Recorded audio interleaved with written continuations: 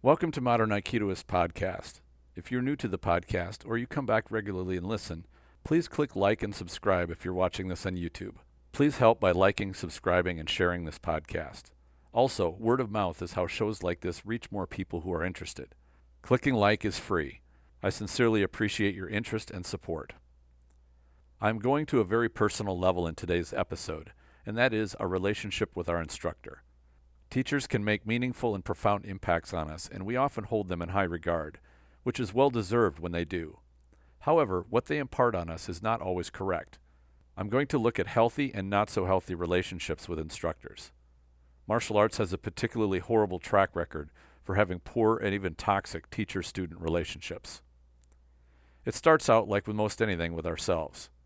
One of life's most accurate statements is that we are our own worst enemy. From the perspective of the student-teacher relationship, the very first mistake, and probably the biggest, we can make is to look upon our instructor as a master. Be extremely careful of putting anyone on a pedestal. Respect is more than fine. I believe it is a crucial aspect in the development of skill and character. Respect for someone else taken too far turns into worship. Worshipping another person is a bad thing. Respect them for what they do and what they can teach you, and be thankful for them taking the time to teach you. But realize that they are not always right, even though they might think they are. Consider the 80-20 rule, or at least the version of the 80-20 rule which applies here. Actually, it's not really a rule, but I've found it invaluable to keep a good perspective on people I deal with. It's a fantastic guide to prioritizing who I spend my time with. It can also help you remain patient with those with whom you disagree. Here is how it works. Realize that at best, any given person is 80% right and 20% BS. They probably think they're right about everything, as most people tend to. But the reality is that even the smartest people out there are complete idiots about 20% of the time. If you're waiting around to find the 100% person, you'll be waiting around a damn long time. No one is perfect. The 80% people are very knowledgeable, and you should learn from them. Learn from among the 80% that they are correct about and ignore the 20%. Never get so impressed with the 80% that you accept the 20% without scrutinizing it. Trust, but verify. If you spend time with 80% people, you will learn a great deal. Then there's the 20-80 person. This is the complete idiot who is wrong with just about everything they say. The old term for these people would be fools. It seems every time they open their mouth, nonsense comes out. The reason these are 20-80 people is that even a broken clock is correct twice a day, as they say. Even a fool can speak the truth sometimes. It can be painful to recognize and admit when a fool has spoken the truth. Personally, I find these people difficult to be around. If you hang around people like this, you will have a hard time spotting the 20% which is true.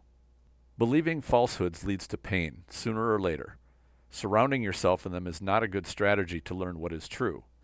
That is, unless you are fond of learning the hard way. Sometimes that's how life works. We have all learned a lot the hard way. It's far easier to learn from those who are wise and avoid the pain of learning through trial and error. If these two are at the opposite ends of the spectrum, then what is in the middle? In the middle resides the most dangerous of the three, the 50-50 person. They have enough knowledge and wisdom that they appear smart and insightful, but half the time they are wrong. It is a lot of work to sort out and identify what is true and what is false with people like this. Usually, people are content with accepting what they are told at face value, but 50% is just too large a percentage of BS to allow into our minds. Being that we are human, we will often repeat what we have heard, especially if it sounds plausible. Sadly, a lot of BS has been packaged up to sound plausible. Martial arts has a lot of BS floating around in it, which has been presented in such a way as to sound plausible. This makes sorting out the good from the bad difficult. The best we can do is strive to be the 80% person instead of the 50% or the 20%. You get there by keeping company with those who are more experienced. The sad truth is that it takes your own wisdom and experience to spot which is which. They can all appear supremely confident, so that really is not a reliable indicator. They can probably even make a pretty compelling demonstration, so that may not be a reliable indicator either. So what is a reliable indicator? Even that gets a bit complicated. The most obvious answer is whatever you are shown should go through your own filter first.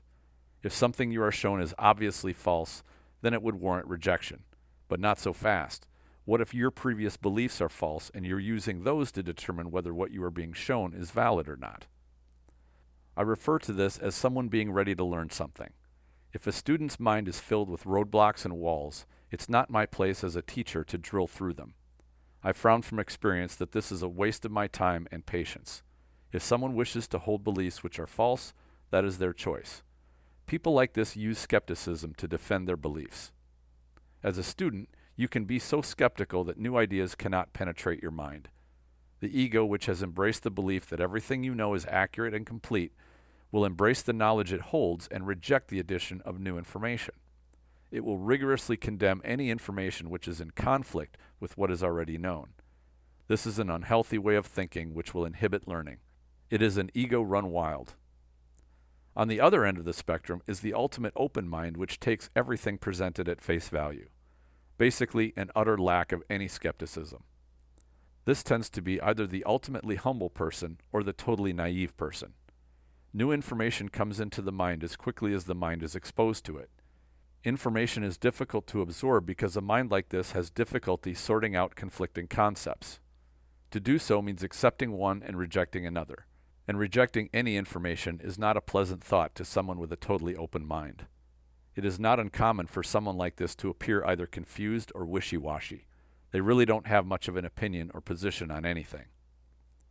The best learner is someone who resides between these two, using the best qualities of both approaches. They have enough of an open mind to listen, set aside their biases, accept that they may be faced with superior knowledge or information, and can patiently consider what they are hearing or seeing. From a martial arts perspective, they are willing to practice it even if it is unfamiliar or may not seem viable at first. We would call this having humility and keeping the ego in check. As they do, they use a healthy skepticism to test the validity of what they are learning. They kick the tires, so to speak, to see if what they are learning is solid enough to be worth keeping. This is the nature of martial arts training. Unfortunately, one of the first filters is dogma. That is, practitioners are tempted to reject new concepts because, well, they don't do it like that in our dojo, which translates to, my instructor taught me to do it a different way. That gets us squarely back to our relationship with our instructor. Perhaps the way your instructor taught you was part of his 20%. Perhaps you're faced with an instructor who just showed you a better way. Would a wise person reject something which works better out of respect or worship? This is so common in the martial arts world it's not even funny. It has become a matter of general culture, but it comes down to each practitioner and how their mind works. The old phrase goes, if you want to fix the world, fix yourself first. We can fix ourselves by making sure that we are the best learners we can be. That is, having an open mind, a healthy level of skepticism, and a healthy relationship with our instructor. How comfortable would you be approaching your instructor when you identify room for improvement with how they perform technique or teach? I'm certainly not suggesting that pointing it out in a class would be appropriate. It certainly wouldn't. But what if you approach them privately to start a conversation about it? If you have the proper attitude, your instructor has the proper attitude, and your dojo has a positive culture, this would be an easy and very productive conversation. If not, something is wrong. If you are a beginning or intermediate student, getting into a conversation about the viability or practicality of a technique or fundamental is not likely. But as you get more experienced and build your own understanding of your art, this becomes a likelihood, especially when you realize your instructor can do things you find difficult or impossible, or you find something which works that your instructor doesn't have the same success with. Unfortunately, these situations can sponsor disagreements which can get so bad that a senior student considers leaving the group. It's disappointing when this happens, but the separation can be the best solution. There's no point of getting into a battle of ego. I find that groups which have several talented practitioners within it, each with their own perspectives, are very blessed. Students can glean the best from all of them rather than rely on just one source. As students are faced with the differences, they must use their own scientific process to flesh out what works best for them. This is a healthy and productive practice group that has a lot to offer everyone within it. Is your instructor BSing you? At least 20% of the time, yes. Take it as your task to build your knowledge and skill so you can identify when and why.